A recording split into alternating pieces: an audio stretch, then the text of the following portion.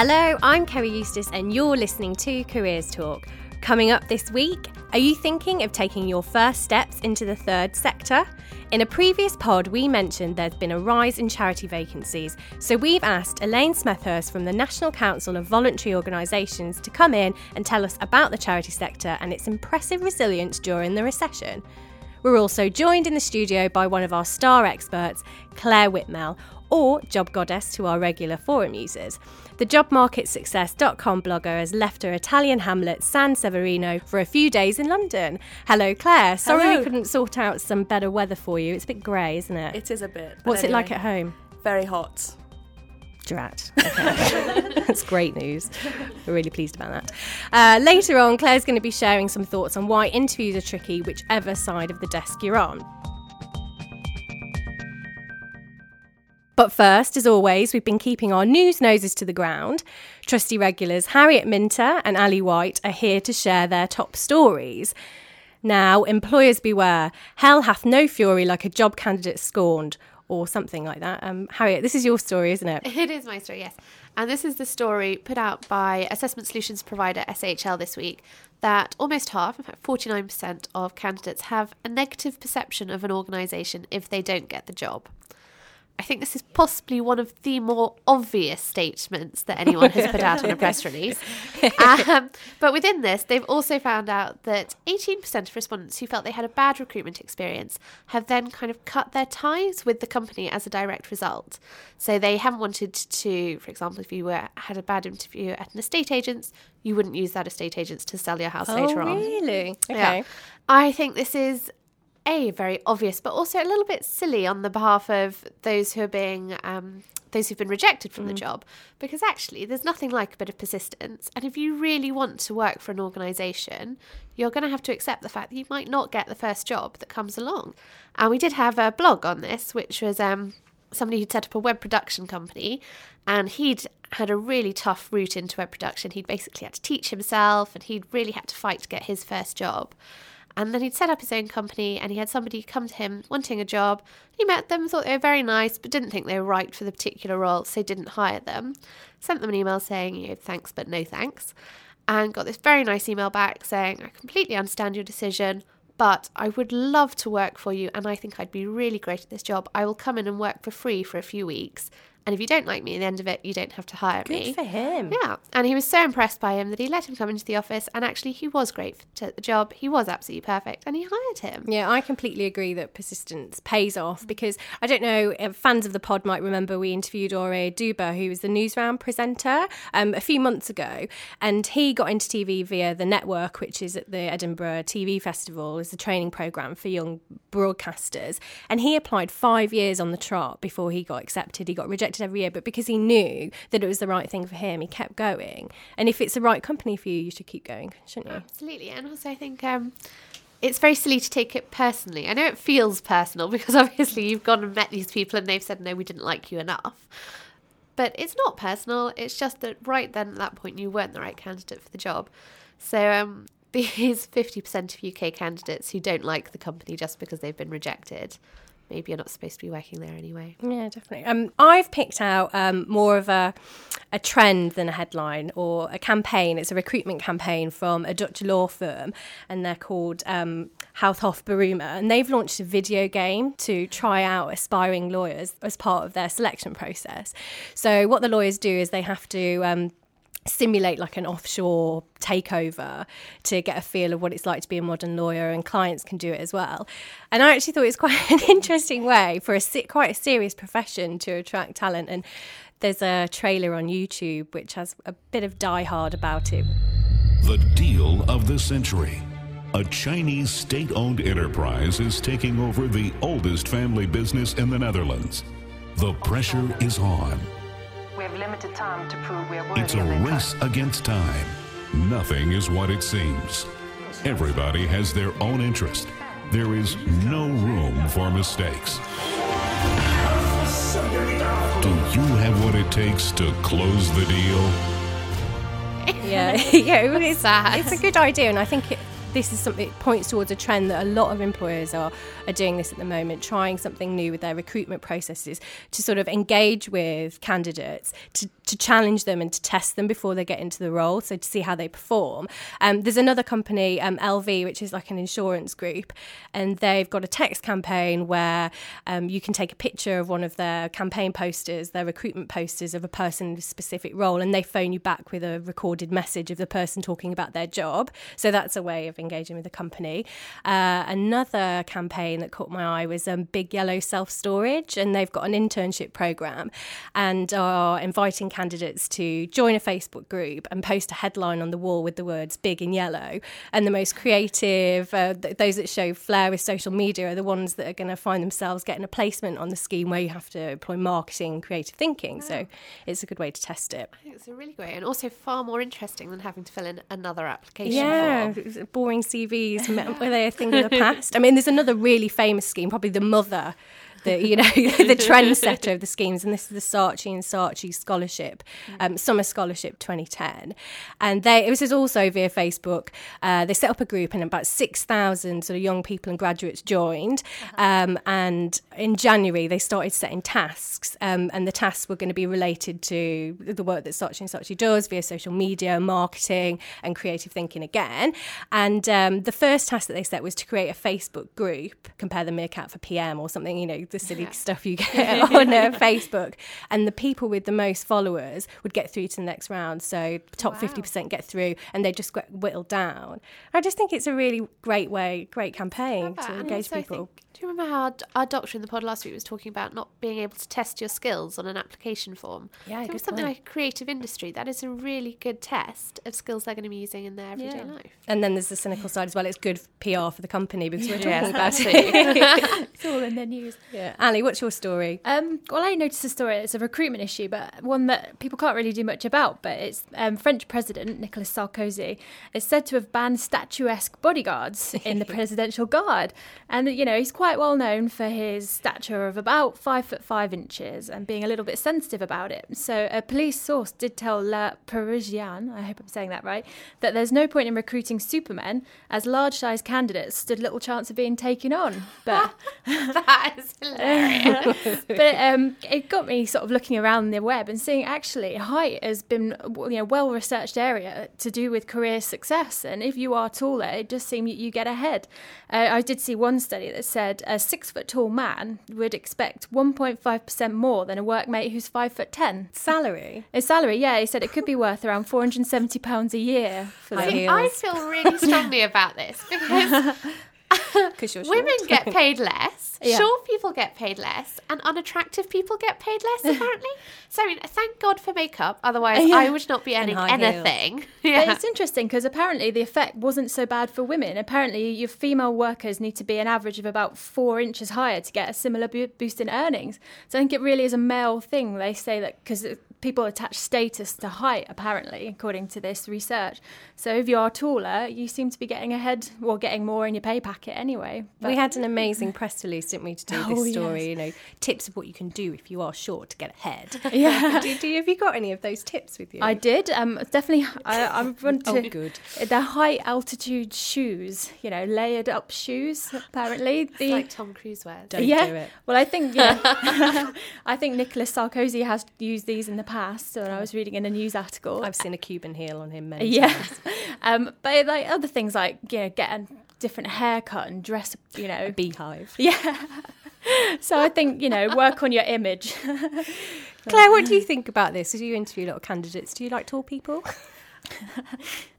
I think image is very, very important. Obviously, if you look the part, then you're more likely to get the job. If you turn up looking very scruffy, if you turn up looking like you never iron your clothes, that you haven't actually made any effort, then I don't think you give such a good impression as someone who's obviously taken trouble to sort of like get suited and booted. But I do also think there's something in the height thing, and I think there's also something, I hate to say it, there's something to do with being attractive as well. Yeah. If you look nice, if you smile, if your interviewer has an opportunity to check you out, and there has been some evidence to suggest that that's exactly what interviewers are going to do. I don't really actually want to give away any trade secrets, but I definitely think that looking the part and looking attractive is going to make the other person react to you in perhaps a more positive way. Hot and tall people, you're in.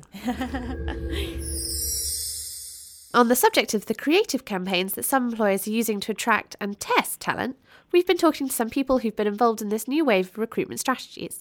One of them is Nick Wellings, who's just finishing his AS levels at sixth form in Sheffield. In fact, he's actually got an exam for business studies today.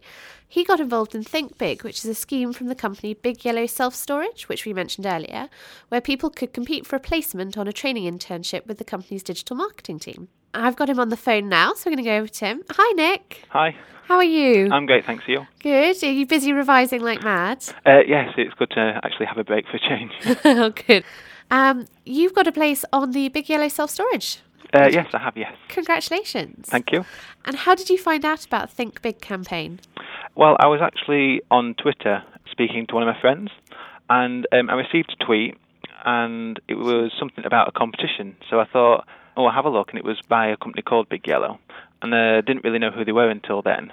I decided to click on the link, see what it is about, and it took me over to Facebook, and there was like a campaign, a competition kind of thing, to enter a tagline. So I thought I'd give it a go. What was your strapline? What did you say? Mine was, Big Bird from Sesame Street is big and yellow, just like the Big Yellow Storage Company. Excellent. So what was it you had to do exactly? Do you have to write a headline or...?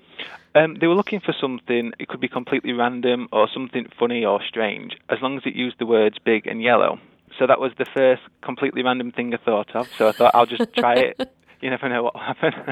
Fantastic. And why did the position appeal to you? Why did you want the job? Well, I know what with us just coming out of a recession, trying to find jobs in things like apprenticeships being difficult. And this new idea that I hadn't seen before on Facebook, it looked good and it did appeal to both myself and some of my friends. And to actually do something media related did appeal to me because that's what I'd like to do at university. Okay. And do you think you've learned any skills that you'll be taking with you into your career? Definitely better communication skills, because I've been speaking to friends on Facebook and then family by phone and even a few celebrities from Waterloo Road that I do, and saying, can you go on Facebook and vote for me and pass it on? So I've definitely improved communication skills by it. And do you think that these forms of new media are going to be a way of recruiting talent in the future? Do you think you're going to be using them when you've got a job and you're looking to hire someone? I definitely think so, because when I think about it, pretty much everybody I know does use social networking sites like Facebook, and even if they're not sat at a computer, they might have it on the phone or email or something, so it's definitely a way that you can get in contact with people. That's great, Nick. Thank you very much. Well done once again. Thank you. And good luck with your exam. Thanks. That was Harriet talking to Nicholas Wellings in Sheffield. Harriet, you also put out a tweet on Twitter to see if anybody else had done anything like this, and you had quite a big response, didn't you? I did. We're doing our own bit of social media marketing there. Yeah. But what I can tell you, our Twitter followers, what should we call them? Our guardian tweeters? Our greeters? I don't know. But anyway, our Twitter followers came out with loads of great responses, which was fantastic. Helen Pownell told us that one of her graduates got a job offer via his blog. Another has nearly got a job via Twitter. Process still ongoing, so good luck for that. John O'Hopkins says, I just got a social media internship via people retweeting me, asking for social media companies in my area. And Vox Pop PR Careers said, my survey of 57 graduates in PR found out that 52% found work through social media. So that's great. That's quite high. Yeah. Good for them. Time for a quick Q&A review now. We ran a guide to assessment centres this week, and Ali can bring us the highlights now. Ali, is there any way you can beat those infamous psychometric tests, according to our experts? There's definitely some good tips about how you can treat the day, you know. First of all, I thought this was very interesting, but it's remembering, because you'll do a lot of exercises on the day, but remember they are vehicles to observe your behaviour, rather than just trying to win the task. Yeah. I think it's very important, and, demonstrate always by the Junior Apprentice, which I've been watching avidly. Me too. But, I think a lot of the time if people try and dominate and alienate other team members to, get to the end of the task and really shine, it can be, a bit negative. They want to see how you interact with people, and if you're a team player in a lot of cases. So I thought that was really interesting. So do remember it is your actual behaviour that's being assessed. Yeah, the process that you go through rather than the outcome. Exactly. And the other side, you don't want to sit there and say nothing because you're not going to be assessed on anything. So I think it's just making sure you interact well with the group. So that was good. And another thing that was interesting, because you will do a lot on the day, is if an exercise doesn't go so well, don't panic. It's not all over for you, because they kind of take an aggregate of your behaviour on the day. So you might, have a bad task, but then a really good task, and, they're going to assess you all day long.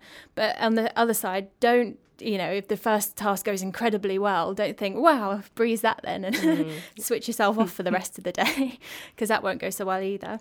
And another one that made me gulp a bit, but be prepared for some twists in sort of unexpected presentations. And we've all done it, the kind of ice-breaking, standing up, introducing yourself, why do you want this role? But one of the panel said he has thrown in a question saying, if you were to write a book about yourself, what would it be titled? And he gives them 5 minutes to think about it. Question. I know. I've been thinking all night, and my boyfriend said my title should be "Did I leave the oven on?" Because I swear every time I leave the house, maybe not one for an assessment centre, though, Ali. You're not going to make a great impression. He was trying to argue that perhaps it showed how conscientious I was and how aware I am. Well argued. I don't think that would be a book many people would read. It's great. Anything else that they picked out? Well, some really good sort of general tips about, study your CV and make sure you know the job spec inside out so you can be as well advised as possible, and just, do the best you can. You're being tested on being yourself as well, so don't go in and pretend to be the different person, because you're going to find that really hard to do every day if you get the job. Yeah. And they also shared some resources for places you can go and try out psychometric tests so you can practice. So yeah, definitely. We'll share those in the show notes. Yeah, if you want to get yourself well prepared, I think it's a good tip. All right, thanks very much. Okay. A common query on our forums is from career changers looking for a more meaningful and socially responsible working life. The first stop for many is the third sector, and joining me in the studio now to talk about charity work and the biggest issues facing charity workers and job seekers is Elaine Smethurst, Head of Workforce Development at the National Council for Voluntary Organisations, or the NCVO. Elaine has been working in the voluntary sector since 1984, when she moved across from a career in advertising to join the NSPCC as Head of Marketing. But first, Elaine, to start off, can you just tell us what workforce development is and why it's important to the sector? Yes, sure. Workforce development is really about promoting the careers in the sector to encourage people to join the sector.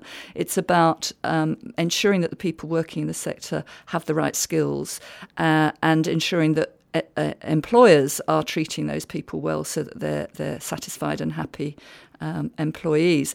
I would say as well that the workforce isn't just the paid staff, it's also volunteers and trustees who make up a huge part of what we would describe as the charity sector workforce.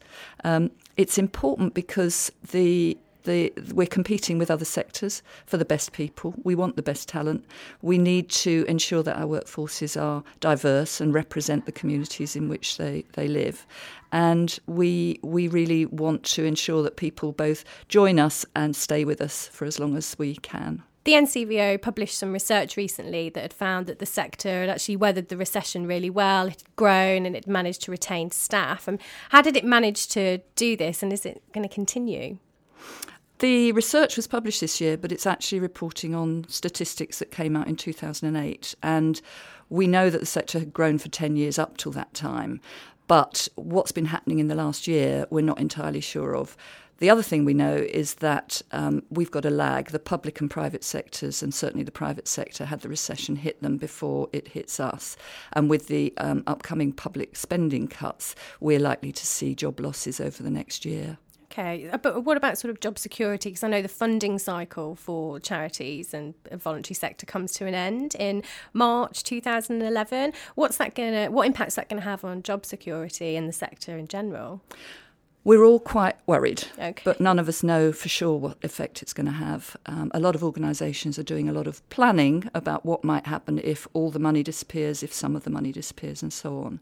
We are thinking that what will happen is that there will be some job losses and a lot of restructuring.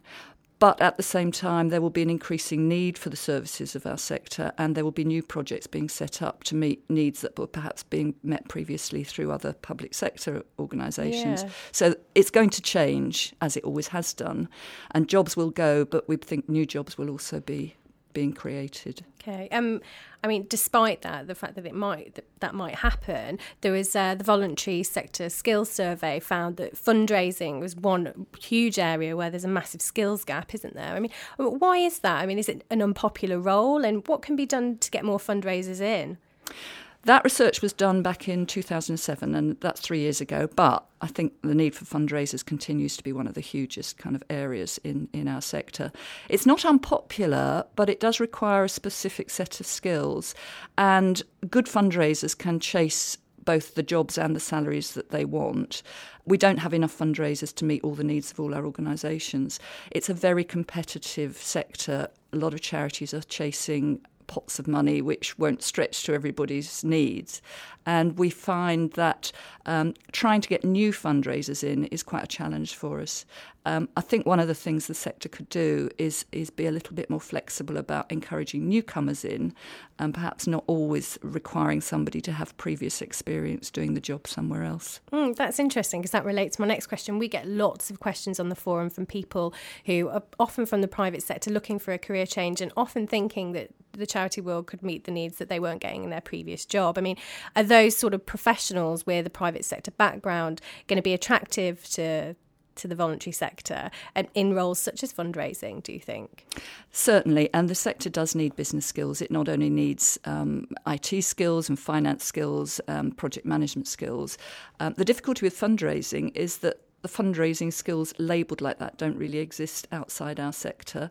So what career changers need to be able to do is identify what their transferable skills are and try and persuade the potential employer that they could do the job even though they haven't had the label fundraiser up until now. But certainly one of the roles that working for a charity within NCVO are always trying to do is encourage employers to look at outsiders as we see them and get them across. And are they becoming more receptive to that? It does depend on the organisation. There are some organisations who will encourage always newcomers because it brings in new ways of thinking. Some organisations are much less risk aware and will happily refuse to kind of take anybody because they haven't done the job before. Well, you actually moved over from advertising, didn't you, into charity work? And how did you find it? And have you got any tips for anybody who might want to do something similar? I found the first 6 months of moving across probably the most challenging of my career. Really? The culture and the working environment was so different to what I'd been used to. I wasn't at the time actively looking to get into a charity, but I was at the point in my advertising career where I was wanting to do something else, wanting to do something perhaps a bit more personally satisfying. The job I saw was advertised and I applied for it, and thinking back, I was really lucky to get it. My advice to people now would be to certainly do some research, take it very seriously. Any job application, treat it as seriously as they would a job in their current sector. Network as much as they can, and also get some voluntary sector experience, however that might be achieved in a relevant way, onto their CV. Can you identify any areas or causes within the charity sector that are growing, where there might be more opportunities for contribution and for people to career change in or find work?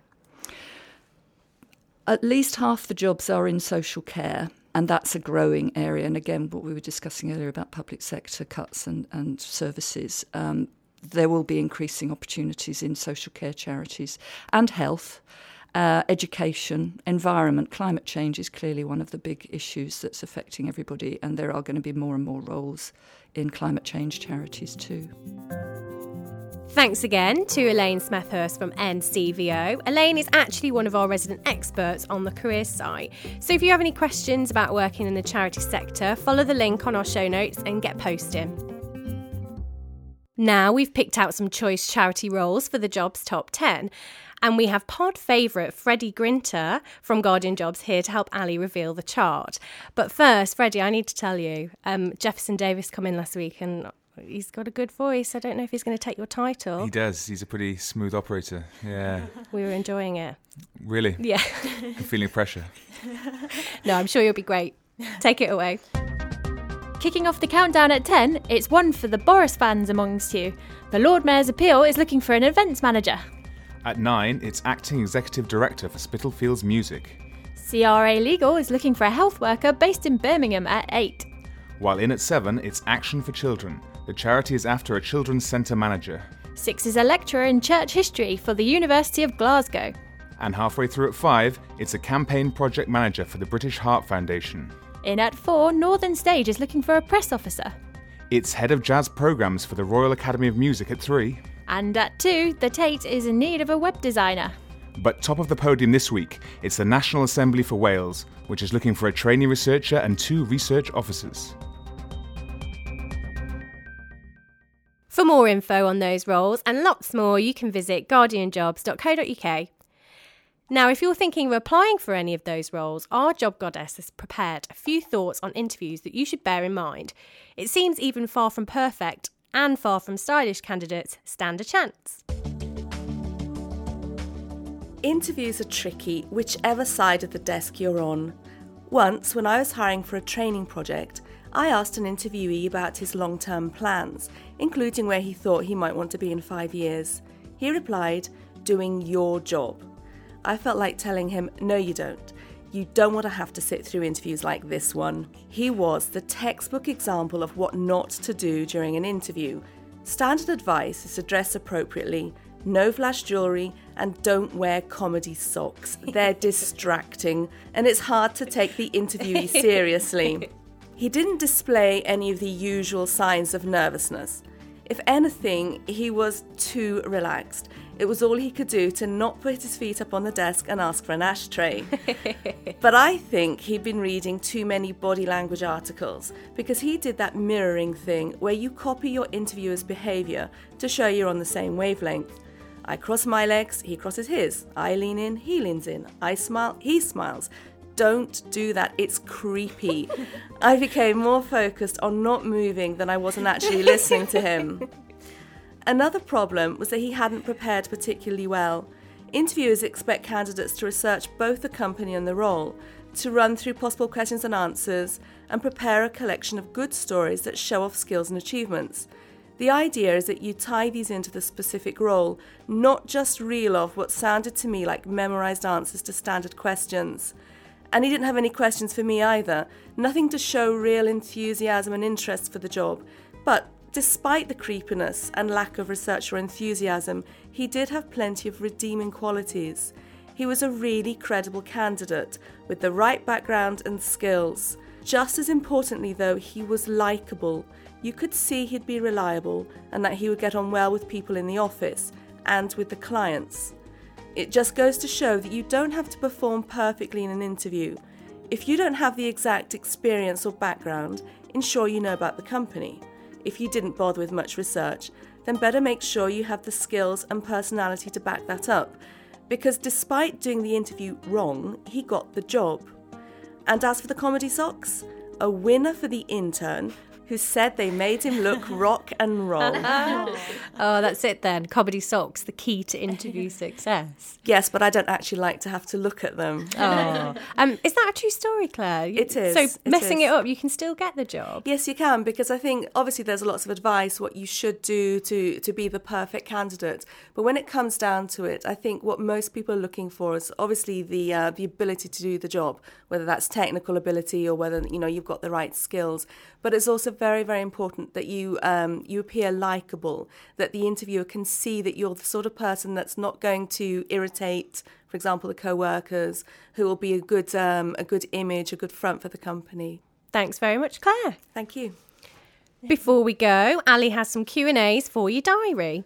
Okie doke. 16th of June, we've got What Else Can a Youth Worker Do? And this is first in a series exploring career progression and alternative options for a range of professionals. And the 17th of June, we have digital advertising, so come and join us. That brings us to the end of the show. Thanks very much to our guests, Elaine Smethurst, Nicholas Wellings, Freddie Grinter from Guardian Jobs, our lovely job goddess Claire Whitmell, and of course Ali White and Harriet Minter. I'm Kerry Eustace. Careers Talk was produced by Kate Taylor, and until next week, goodbye.